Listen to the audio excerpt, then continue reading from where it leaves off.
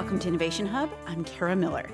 In 1954, a psychology experiment in Oklahoma seemed like it was getting out of control.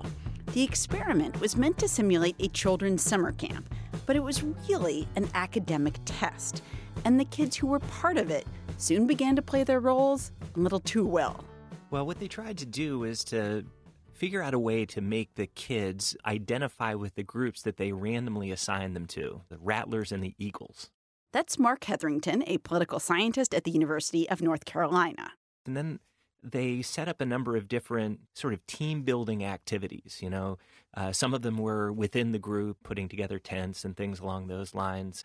But then they created these conflicts, competitions between the groups, and they, put stakes to them, like, getting the trophy for having done, something the best. So here are all these kids at a place called Robbers Cave State Park in Oklahoma. And the reason that this particular experiment was being done matters, according to Liliana Mason, a professor of government and politics at the University of Maryland. So that was an era in which a lot of researchers were trying to figure out sort of what made groups have conflict. And this was one of a series of experiments. It was sort of one of the earliest ones, trying to figure out what is the essence of intergroup conflict? What does it take to make two groups of people hate each other? Because this was really sort of just after World War II. To get to that essence, the researchers, Muzafer Sharif and Carolyn Wood Sharif, they didn't want the kids in the experiment to be mean to each other for any obvious or apparent reason.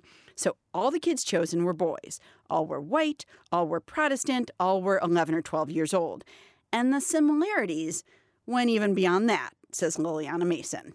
And in fact, they were assessed to make sure that they were psychologically similar, that they were similar in terms of their school performance, that they had similar sort of, mental health and home lives.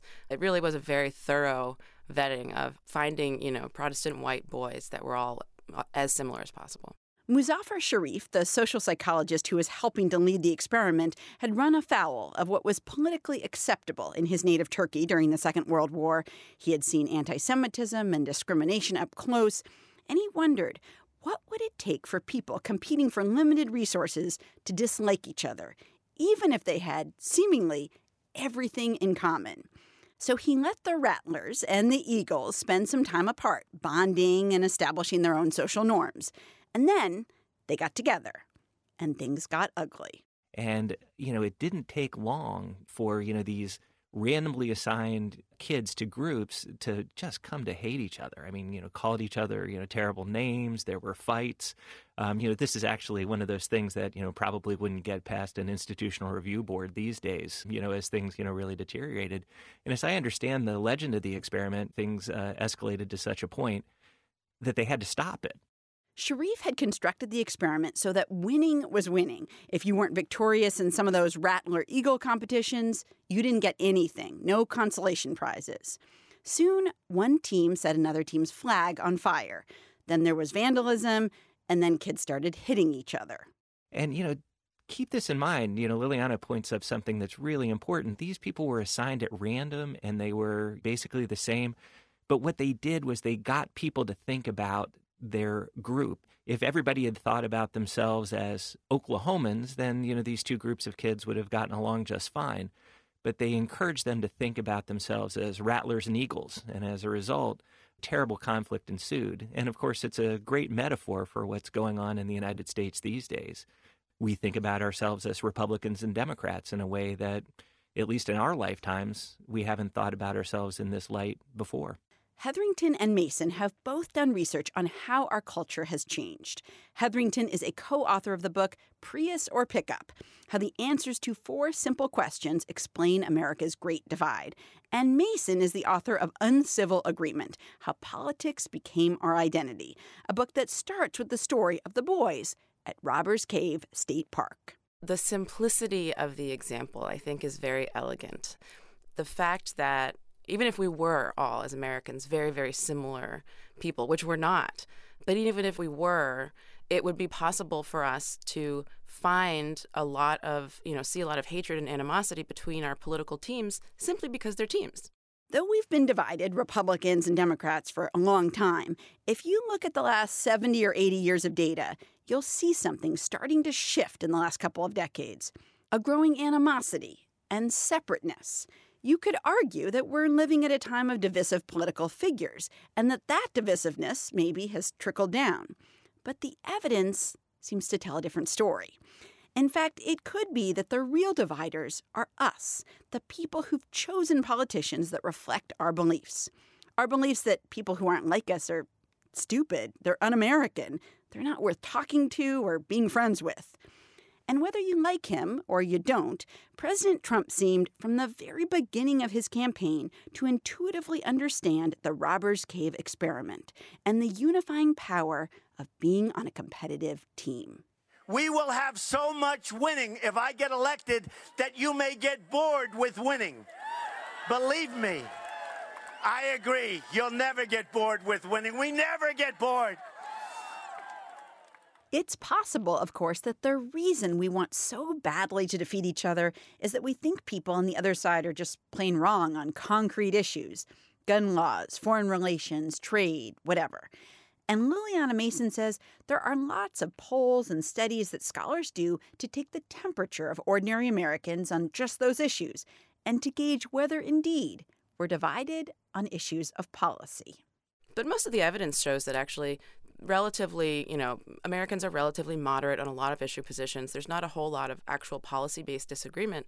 In fact, it's this sort of partisan attachment that allows Democrats and Republicans to really dislike one another. And it doesn't necessarily mean that they're disagreeing. It just, it's possible for real animosity and conflict to come simply from group identities alone. Mark, what if somebody said, well, I mean, maybe these kids in Oklahoma didn't really have anything that separated them in terms of they were very, very similar kids. But I mean, maybe Republicans are the party of low taxes and Democrats are the party of more social services. So isn't that, aren't they different because one hasn't, Republicans and Democrats are different. They have ideologies. What divides Americans these days is the key to understanding, why we have the kind of vitriol that we have. We're on these two different teams, but as we've been talking about, there have always been two different teams over the course of the entire 20th century, and we really didn't see the kind of political conflict that we have today. And the big reason for that is that we used to be divided about how big government ought to be, how many social services should government provide. Right. And, let's face it, people are not experts about these types of issues. I mean, if you've ever talked with anybody about the particulars of the Affordable Care Act, that conversation lasts for about 5 seconds. But it's the symbols that they're connected to that really get people's hackles up. That's the thing that causes the intensity. And where we see this increase in intensity of this party conflict, has its roots in the 1960s, where instead of being divided about the size of government programs, we started to be divided by race, and race being an issue that, if you go back to the Civil War and Reconstruction era, boy, that, caused some pretty serious divisions. And then added on to that, we ended up with gender equality. And after that, we ended up with LGBT rights. And after that, these identity differences have broadened and deepened. And again, it's not about the size of government. This is something that people don't have intense feelings about at all. As Liliana points up in her work, Republicans and Democrats aren't even all that different on their opinions about those types of issues. But the things that are really, really important to people, the things that they feel in their guts as opposed to think about in their heads, that's, race and sexual orientation and morality. Back when, we were growing up, there were no such things as seculars. And now we have a secular versus religious divide in the United States. So this is the stuff of polarization that we have in politics these days. So you talk about the 60s and 70s, and you tell this story about the TV host and the former Republican politician Joe Scarborough. And Joe Scarborough says when he was growing up, there was kind of the John Wayne side of politics, like the Western movie star, and the Jane Fonda side of politics, also, of course, a movie star. And his parents, he says, picked John Wayne. Explain what the importance of that sort of symbolism of John Wayne versus Jane Fonda in the 60s. Well, and let me piggyback that on to, I think this is a great story, actually. It starts the book. And if we're talking about how big the government is supposed to be, how much should we tax and spend, it doesn't matter John Wayne or, Jane Fonda. Neither of them are going to have a position on how much we ought to spend on highways. But when it comes to how tough we ought to be, how we ought to deal with our adversaries, issues about life and death, and, all of the social tumult that was going on in the 1960s, a dose of toughness, a dose of John Wayne sounded pretty good to Americans at that point. So, one of the things that I think is really a big irony about this particular moment in time right now that we're experiencing is it's so polarized, by party. But if you go back to the 60s, think about what was going on then. You had riots, race riots in the streets. You had Vietnam War protests. You have National Guards people shooting protesters. It was craziness. It was awful. And a lot of people look at that period and say, wasn't that polarization? And the answer to that is, well, yeah, it was. And what people were looking for at that point was an antidote to all of this awfulness.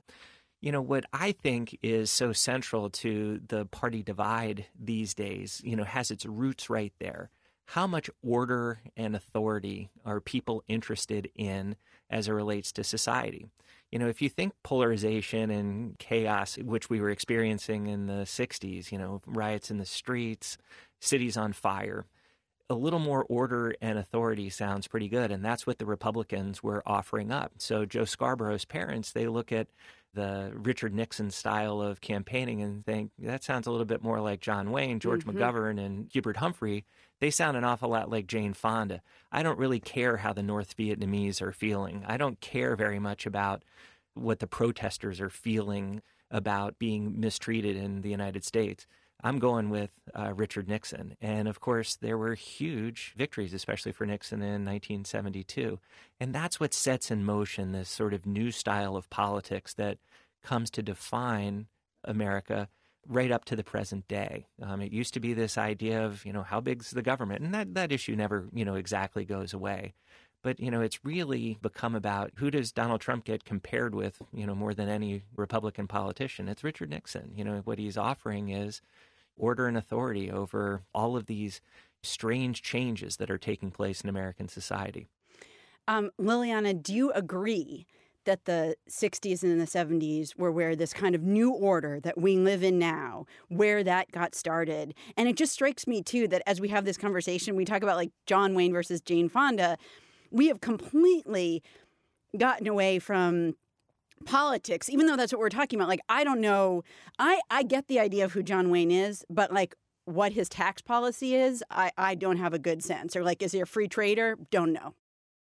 Yeah, I think it's a fantastic story because it really points out that what politics is about now and, starting back then was and is we're arguing about who we are rather than what we want our government to do.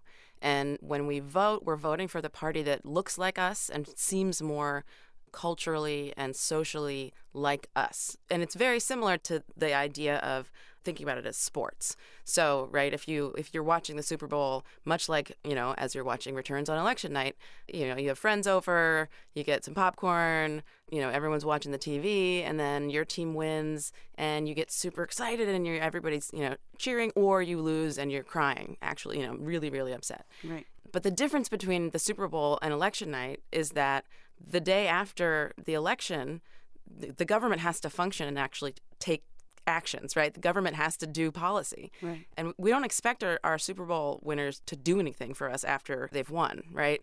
And so I think that's one of the things that has made this change from, what do we want our government to do to what do we want our government to look like? Do we want to feel like our government represents us socially? That shift really removes policy almost entirely from the conversation. And so we end up having this, we're so invested in the victory of our team because they're like us that we sort of put policy to the side, and it actually incentivizes us to sort of not think as much about policy because we don't really care what the government does as long as they give us that feeling that we're winning, right, and reinforce the idea that the other side just looks completely different from what we feel that we are. So to underscore that, in the week before the 2016 election, Republicans were asked, do you think the economy is getting better? 16% said yes, so that's not that impressive. The week after the election, so the week before, the week after, we're talking like 7-10 days later, 49% of Republicans thought, yep, the economy's getting better. Now, my guess, just offhand, is that the economy did not change that much in a week. But it's like what you're saying, like if you are a Red Sox fan, the next day you're feeling so much better. It's not like, the next day after a win. It's not like the world changed, but it's like you won. Yeah. One of the earliest books about American political behavior, called The American Voter, which came out in 1960, actually talked about partisanship as a perceptual screen. So it's like a thing that you look through and it changes the way that you see the world. And that has only become a more and more sort of, thick and smoky screen as we've polarized more, is that when we look at the world, we have plenty of evidence that people just interpret information in a way that makes their party seem better and the other party seem worse. The same piece of information can be interpreted completely differently depending on partisanship. And in fact, our brains are hardwired for us to try to find information that makes our team look good and to try to argue with things that make the other team look good, to find ways to disprove information that makes the other side look good. And so, we really are sort of walking through the world in this completely biased way without really understanding that that's happening or that that's what we're doing. Liliana Mason is the author of Uncivil Agreement, How Politics Became Our Identity, and Mark Hetherington is a co-author of Prius or Pickup, How the Answers to 4 Simple Questions Explain America's Great Divide. I'm going to be back with both of them in just a minute to look at how these biases have divided us into 2 different cultures, with favorite TV shows, favorite cars, favorite places to live. You can find this whole conversation and all of our segments every week by subscribing to Innovation Hub on Apple Podcasts or wherever you get your podcasts. From PRX and WGBH Radio, I'm Kara Miller, and this is Innovation Hub. We'll be right back.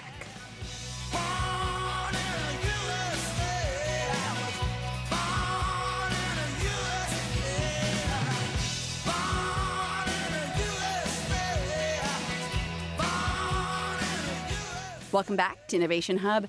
I'm Kara Miller, but this is John Wayne. In boot camp, you learned out of a book. Out here, you got to remember the book and learn 1,000 things that have never been printed, probably never will be. You got to learn right, and you got to learn fast. And any man that doesn't want to cooperate, I'll make him wish he hadn't been born. That's the 1949 movie Sands of Iwo Jima, in which Wayne plays a super tough Marine. Before I'm through with you, you're going to move like one man and think like one man. If you don't, you'll be dead. By the time he starred in that movie, Wayne was already considered the epitome of a tough guy. He had been in the movies for decades, and he would continue to be in films for decades to come. Meanwhile, Wayne, along with the country around him, was undergoing a political shift. He'd voted for Franklin Roosevelt for president, but by the 1960s, he was a staunch Republican. In the early 70s, he supported the Vietnam War. Around the same time, another movie star chose a different path politically. At a time when there are 400,000 people in prison in South Vietnam for speaking out for peace, independence, and democracy in South Vietnam, I think the least we can do is to close down our schools and universities. Jane Fonda had been famous, in some sense, since she was born. She was the daughter of Hollywood legend Henry Fonda, and then she herself rose to prominence as an actress. But during the Vietnam War, she became perhaps even more famous as an activist. But I think that rather than getting all stirred up about candidates and their personalities, we should keep the issues foremost. And the foremost issue is the war, because around the war is racism, is sexism, is imperialism, is everything that it is destroying our lives and alienating us and making our culture and our society inhuman. We must keep the war in the foreground. In the early 1990s, when a young man named Joe Scarborough was campaigning for Congress in a conservative part of Florida, those Hollywood figures still loomed large. You look at the years between 1968 and 1974, and it really was a cracking time. I remember campaigning, my first week campaigning. I've told this story before. I came home, I knocked on doors, my first day, and my parents said, "So what did you find out there?" I said, "I found out everybody's still living in 1968, and you're either John Wayne or Jane Fonda. You're not, and the two never meet." Liliana Mason from the University of Maryland and Mark Hetherington from the University of North Carolina have both written about how this divide has changed politics in recent decades and changed us. Hetherington says we've become so balkanized into our Wayne and Fonda camps that we're often living in completely different cultures. We prefer different foods, choose different cars, have different parenting priorities, and live in different sorts of neighborhoods. During the 2016 election, Americans were asked which of these two statements more reflected how they felt. See what you think. Here's the first statement. Our lives are threatened by terrorists, criminals, and illegal immigrants, and our priority should be to protect ourselves. Okay, now here's the second statement. It's a big, beautiful world, mostly full of good people, and we must find a way to embrace each other and not allow ourselves to become isolated. If you agree more with the first statement that our lives are threatened, chances are close to 80% you voted for Donald Trump. If you agree more with the second statement, it's a big, beautiful world, chances are close to 80% you voted for Hillary Clinton. And there are other amazing predictors of how you voted that also have to do with culture. Do you watch the show Family Guy? A great predictor of having voted for Clinton. Do you watch Duck Dynasty? An amazing predictor of having voted for Trump.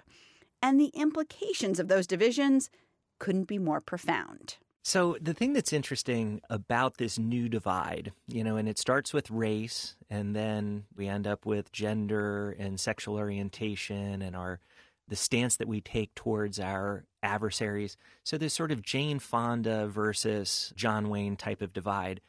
It's not just about politics. You think about, these are different characters in so many different ways. And those ways seem to be organized around this orientation. This seems to be the thing that orients people towards one side of the Jane Fonda, John Wayne divide. And that is, how dangerous do you think the world is? If you think the world is a dangerous place, then you think, a little bit more John Wayne, a little bit more toughness, a little bit more tradition, a little bit more maybe looking backwards about when America was great. That's the thing that we, need to do. If you think the world is a safe place, you think to yourself, well, the past is fine, but we can make it better. The past was full of discrimination and other things that maybe we wouldn't be, so proud of. And, since it's not such a perilous place, we can try out different things. We can get behind civil rights. We can get behind gender equality. We can get behind LGBT rights and so forth. But think about that. If you think the world is a dangerous place, you have all sorts of different habits of mind in all likelihood. One of them is how open to new experiences you are. If you think the world is safe, new experiences seem like a pretty good idea. If you think like the world is dangerous, then you want to, limit those new things. And that, ought to map onto all sorts of decisions that people make in their lives. So, where to live? How about the city versus the suburbs? Well, you think about this great rural-urban divide that we have in American politics. It's very much about these two differing worldviews that people have. People who are not as open to experience think the world is a more dangerous place. They're going to like the suburbs and its predictability and its safety and all of those things. Whereas, people who think the world is safer, they like the interesting new things that are in the city. They're going to want to try out the new Thai restaurant or maybe even the Ethiopian place. They're certainly not going to want to go to a chain place. The cars that they drive. The book's title, Prius or Pickup, is drawn from this regularity that you see that Republicans, again, who value safety and security more than Democrats do, they tend to drive trucks and SUVs, whereas Democrats tend to drive, smaller foreign cars as opposed to domestic ones. All of these things, I think are organized by the same worldview. But here's the thing that's important about it. The thing that's really important is politics, a little bit more government, a little bit less government, like that was the conversation in the 1930s, 40s, 50s, and 60s. people don't really know. They don't really care, about those things. But whether the world is safe or whether it's dangerous, that's primal.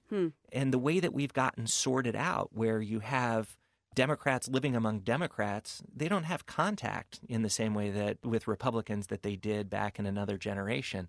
So we develop these caricatures of the other side. They're just not like us. And not only are they not like us in politics, they don't drive the right car, they don't drink the right coffee, they don't drink the right beer, they don't eat the right food. It's like a bad relationship. We just don't have anything in common with each other anymore. And I think this is the fuel for the polarization that we're experiencing at this particular moment. Liliana, we've heard a lot in the past, 20, 30 years maybe, about how people have become more disconnected from like religious groups or from groups like the Rotary Club or the Elks, or, things that used to maybe organize communities more. But that as that's happened, people have not sort of forgotten about the power of group identity, and that in some ways, as those other groups have faded away, they have turned more to political groups. Like, how has that manifested?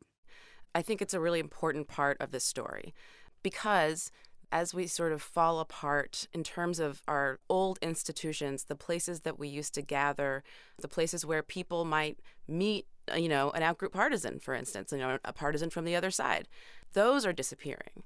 And what we have instead is this really personalized information environment where we can choose to hear, only from people on our own side, in terms of reading news or watching news on television or seeing it on the internet. These dynamics that Mark was describing, they really push us in the direction of avoiding the other side and the people on the other side. And so as we do this, one of the things that happens is that our ability to think about the other side as even sort of human is diminished, because the less contact we have with outsiders, the more we can sort of dehumanize them and think of them as other. It's sort of this, vicious cycle where the more that we dehumanize them, then the less we want to have contact with them. Mm-hmm. And in fact, there was a study during the Korean War, which is when the armed forces desegregated their battalions. And they did it in almost a random order, just sort of where they needed more soldiers. And so there were social scientists that watched this and paid attention to it and surveyed the soldiers on their racial attitudes. And what they found was that in the desegregated battalions, the white soldiers were much more racially tolerant. And this reflects something called contact theory, which basically means if you spend more time with somebody, at the very least, you're going to be able to think of them as a human being. And so that opportunity has been diminishing. And even geographically, as Mark explained, geographically, we're living in different places, so we don't even accidentally come into contact. I gave a talk at a college, and during the question and answer session, a student raised their hand and said, I'm the leader of the conservative student group, and we regularly meet up with the liberal student group in order to have political discussions to try to, make our politics more civil.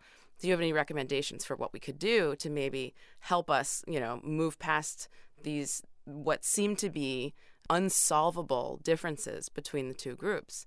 And my advice to them was stop talking about politics. Go out and build something together, right? Build a house, do a project, work together on something that's not political towards a common goal. And then maybe you could talk about politics after you spend like 2 weeks working on, building a house. Because it's what we end up doing is when we think about politics as this ever-present divider between Americans, then we can't really talk about politics in a rational or thoughtful way. And the other thing that I'll say is that part of the reason that politics could take over what we used to have as sort of institutions that would bring us together, politics, much like sports, again, we have regular competitions. As our parties grow further and further apart culturally and socially, we get to watch every 2 years, if not more often, we get to watch our two sides have a battle. And the more competition there is between two groups, the more animosity there's going to be between those two groups. And so it's a very easy thing for us to just, every 2 years sit down and eat our popcorn and watch and think about, are we winning or are we losing? And does that make me feel good or does that make me feel bad? And it becomes easier and easier to just think of it as, a battle of good versus evil when you're not working together with members of the other side to do something that's more important than watching, election returns on election night. Do we have data on how Democrats think about Republicans and how Republicans think about Democrats and how that's changed over time?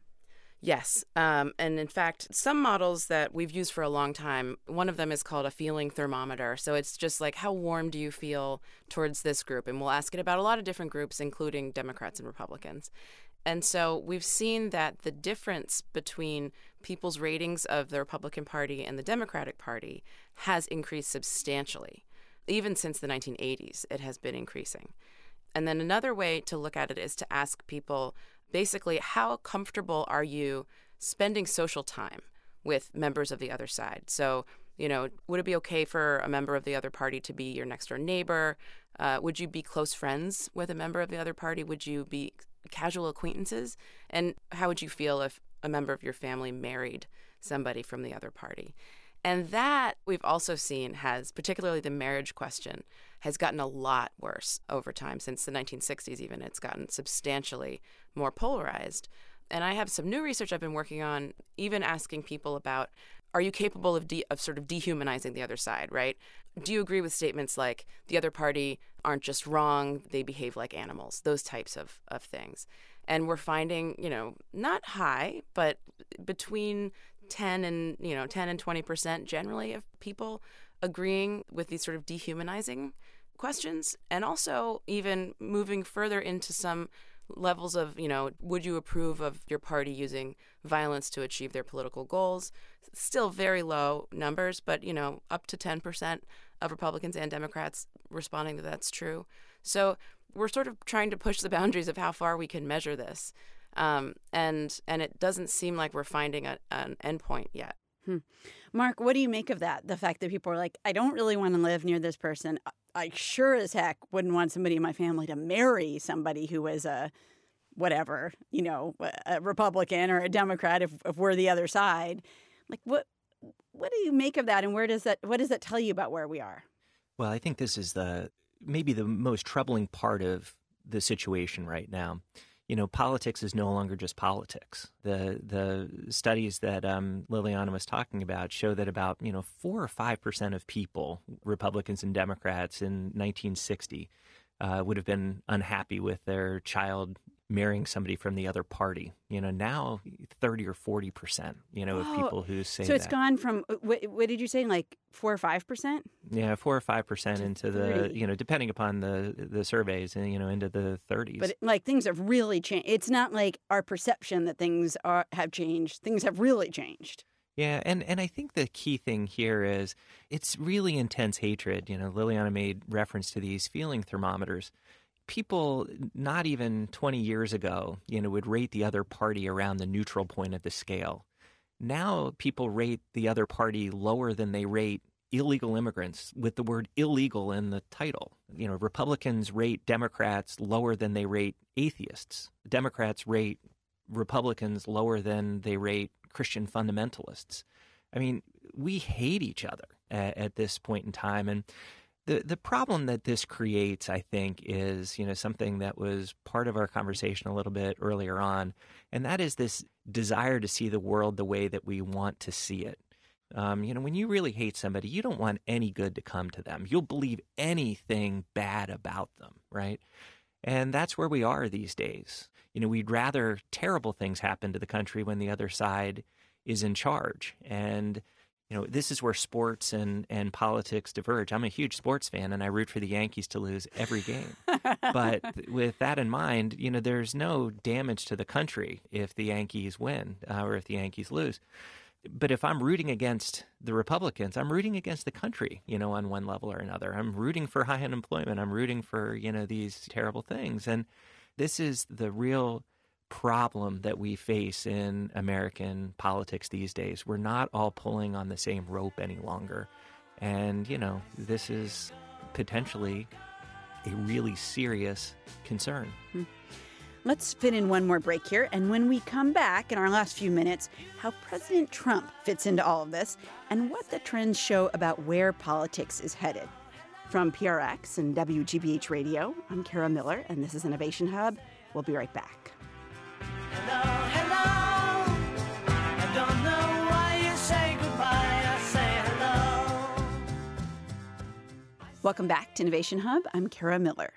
In 1999, a guy who kinda, sorta was interested in the presidency appeared on Meet the Press with host Tim Russert. He wanted to run as a nominee of the Reform Party, though a couple years later he ended up joining the Democratic Party and donating money to Democrats. So it's perhaps not surprising that in 1999, when this politically engaged fellow was asked about the divisive topic of abortion, he laid out a decidedly Democratic position to Tim Russert. Would President Trump ban partial birth abortion? Well, look, I'm very pro-choice. I hate the concept of abortion. I hate it. I hate everything it stands for. I cringe when I listen to people debating the subject. But I just believe in choice. And again, it may be a little bit of a New York background because there is some different attitude in different parts of the country. And, I was raised in New York and grew up and work and everything else in New York City. But I am strongly for choice, and yet I hate the concept of abortion. And when Russert pressed Donald Trump on late-term abortions, Trump doubled down. But you would not ban it? No. Or ban partial birth abortion? No, I am pro-choice in every respect and as far as it goes, but I just hate it. And Trump's position made sense. It was in line with Democrats, as were many of his other beliefs. He has expressed over the years a lot more skepticism of free trade than most Republicans. Democrats have traditionally been the people who stood with unions in questioning how much trade and how much low-priced stuff flowing into the country was good for workers. Trump has also expressed more opposition to immigration than traditional Republicans, who have often supported the businesses that rely on immigrant labor. But, says Mark Hetherington, a professor of political science at the University of North Carolina, when Trump joined the Republican Party in 2009, 8 years after he joined the Democratic Party, the issue was not issues. This notion that people are driven by policy and not team is just laughable. And, Donald Trump's presidency is probably the best example of it ever. Liliana Mason, a professor of government and politics at the University of Maryland, argues that though both sides are prone to understand the world through team dynamics, Republicans may be even more inclined in that direction. Republicans are sort of already set to have, with a dangerous worldview, and with a really socially homogeneous party, which promotes intentions for purity and consistency. There are more motivations on the Republican side than on the Democratic side currently toward that type of thinking that allows that type of thinking to sort of flourish. So where does that leave the country? Will we increasingly pull apart into two nations that are nominally one but really aren't? Mark Hetherington says you have to start with this. Donald Trump is a man of our time, a time in which issues have become almost completely subsumed by identity. So you think about the things that used to make people Republicans, and that is, how big they think the government ought to be, how free trade ought to be, things along those lines. But people don't care about those things, by and large. What people, really care about are the things that Trump was offering up, which was his position on immigration, his position denigrating African Americans. He made clear his particulars on these social, racial, ethnic issues, and that's what attracted, his support in the primaries. But to get to your point about, where it leaves us, there are some traditional Republicans out there who really do care about the size of government and low taxes and, things along those lines. What party are they in? I mean, who do they vote for? Well, and this is where I'm going with this. Because of this teamsmanship, we have the biggest budget deficits, that we've ever had, right now. More spending on things like infrastructure, things that are completely antithetical to the old-time Republican ideology, all right? So, that should mean a lot of Republicans shouldn't approve of the job Donald Trump's doing. But he's not a Democrat, and that's all that matters in this day and age. Republicans, of course, overwhelmingly voted for Donald Trump over Hillary Clinton, despite the fact that, Clinton was better on many of these economic issues than Trump was for these traditional Republicans. But it's all about the team. So, keep this in mind. Back in the 1970s, the average difference between approval ratings of presidents between Republicans and Democrats was about 35 points. So, when Jimmy Carter was president, Democrats liked Jimmy Carter by about 35 points more than Republicans did. With Trump, it's 80 percentage points. Wow. It's as though it's like two different planets. It's two different planets. And, this has been building over time, and it's gotten, deeper. But again, keep in mind, these presidents are doing, the same job. It's just that they're, doing it in ways that are so much more connected to teams, than they used to be. Right. Liliana, I'm telling you, people are listening, or they're like driving in the car, and they're like, maybe some people are driven by culture, but I vote on like abortion issues, or I vote on climate change issues, or I am a tax person, or I vote on guns. Like, I don't know about these other people, but I know what I believe. And like, no cultural war is going to like dissuade me from like really understanding policy. What do you think? Yeah, every single person thinks that.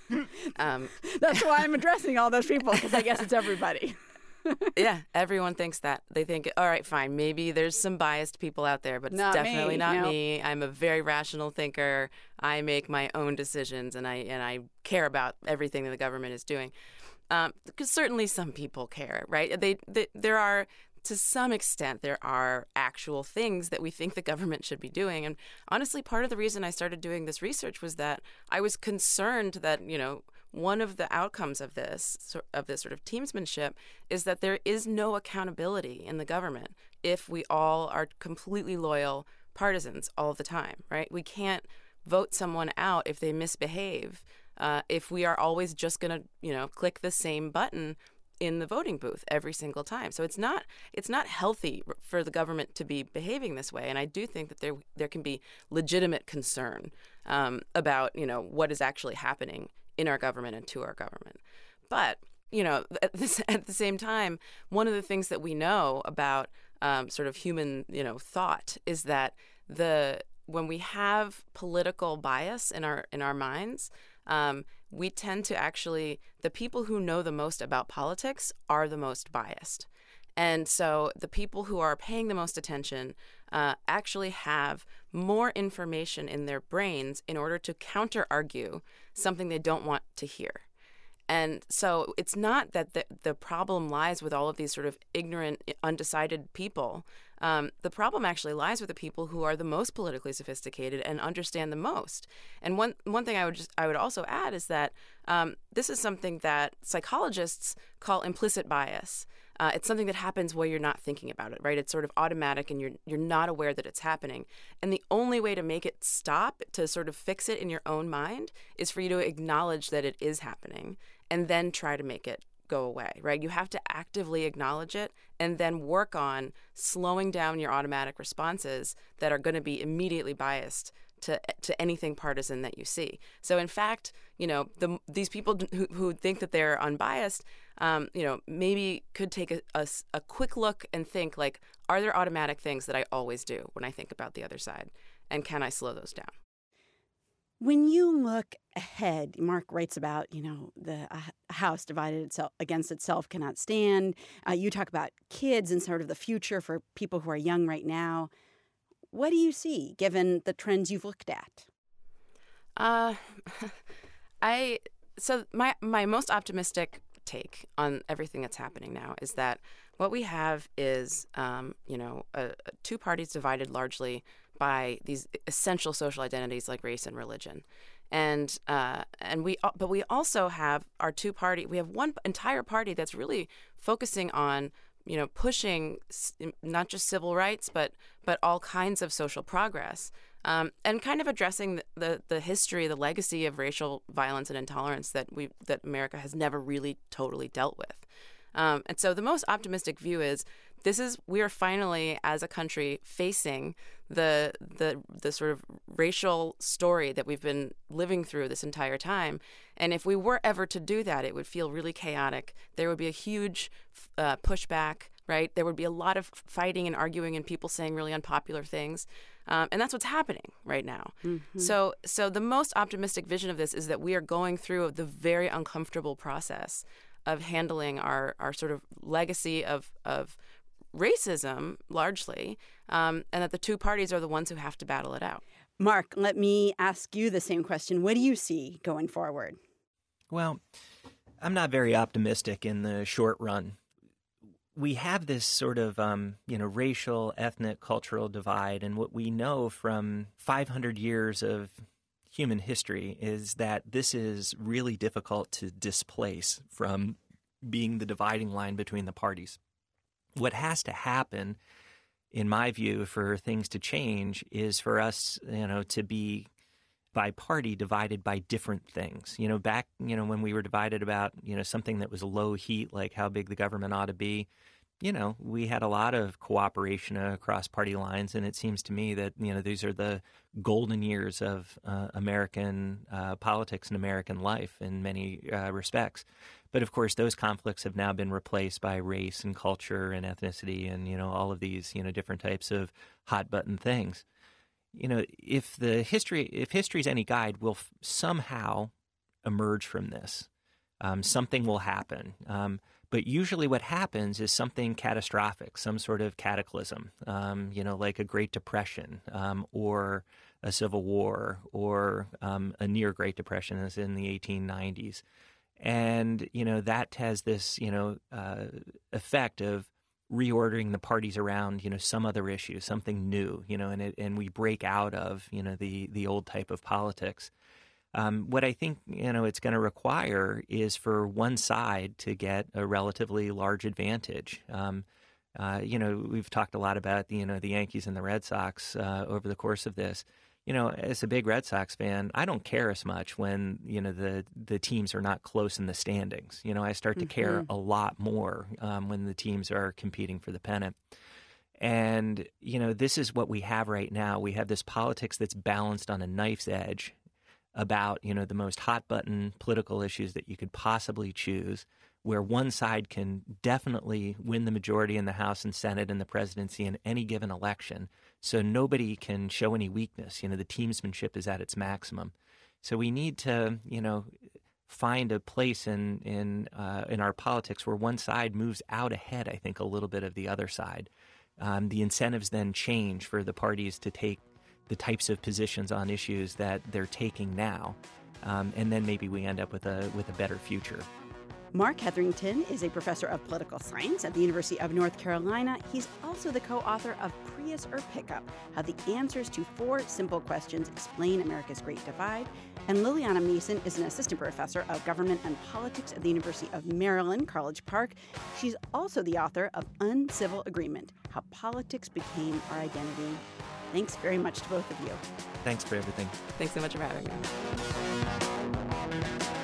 We've got more about the stories and statistics that we talked about during this show, from the tale of the boys at Robbers Cave State Park in Oklahoma to the hard numbers on how people feel about living near or marrying those from a different political party. Thanks to the people who helped put together this show. Senior producer Elizabeth Ross, producer Mark Solinger, associate producer Sarah Leeson, and engineer David Goodman.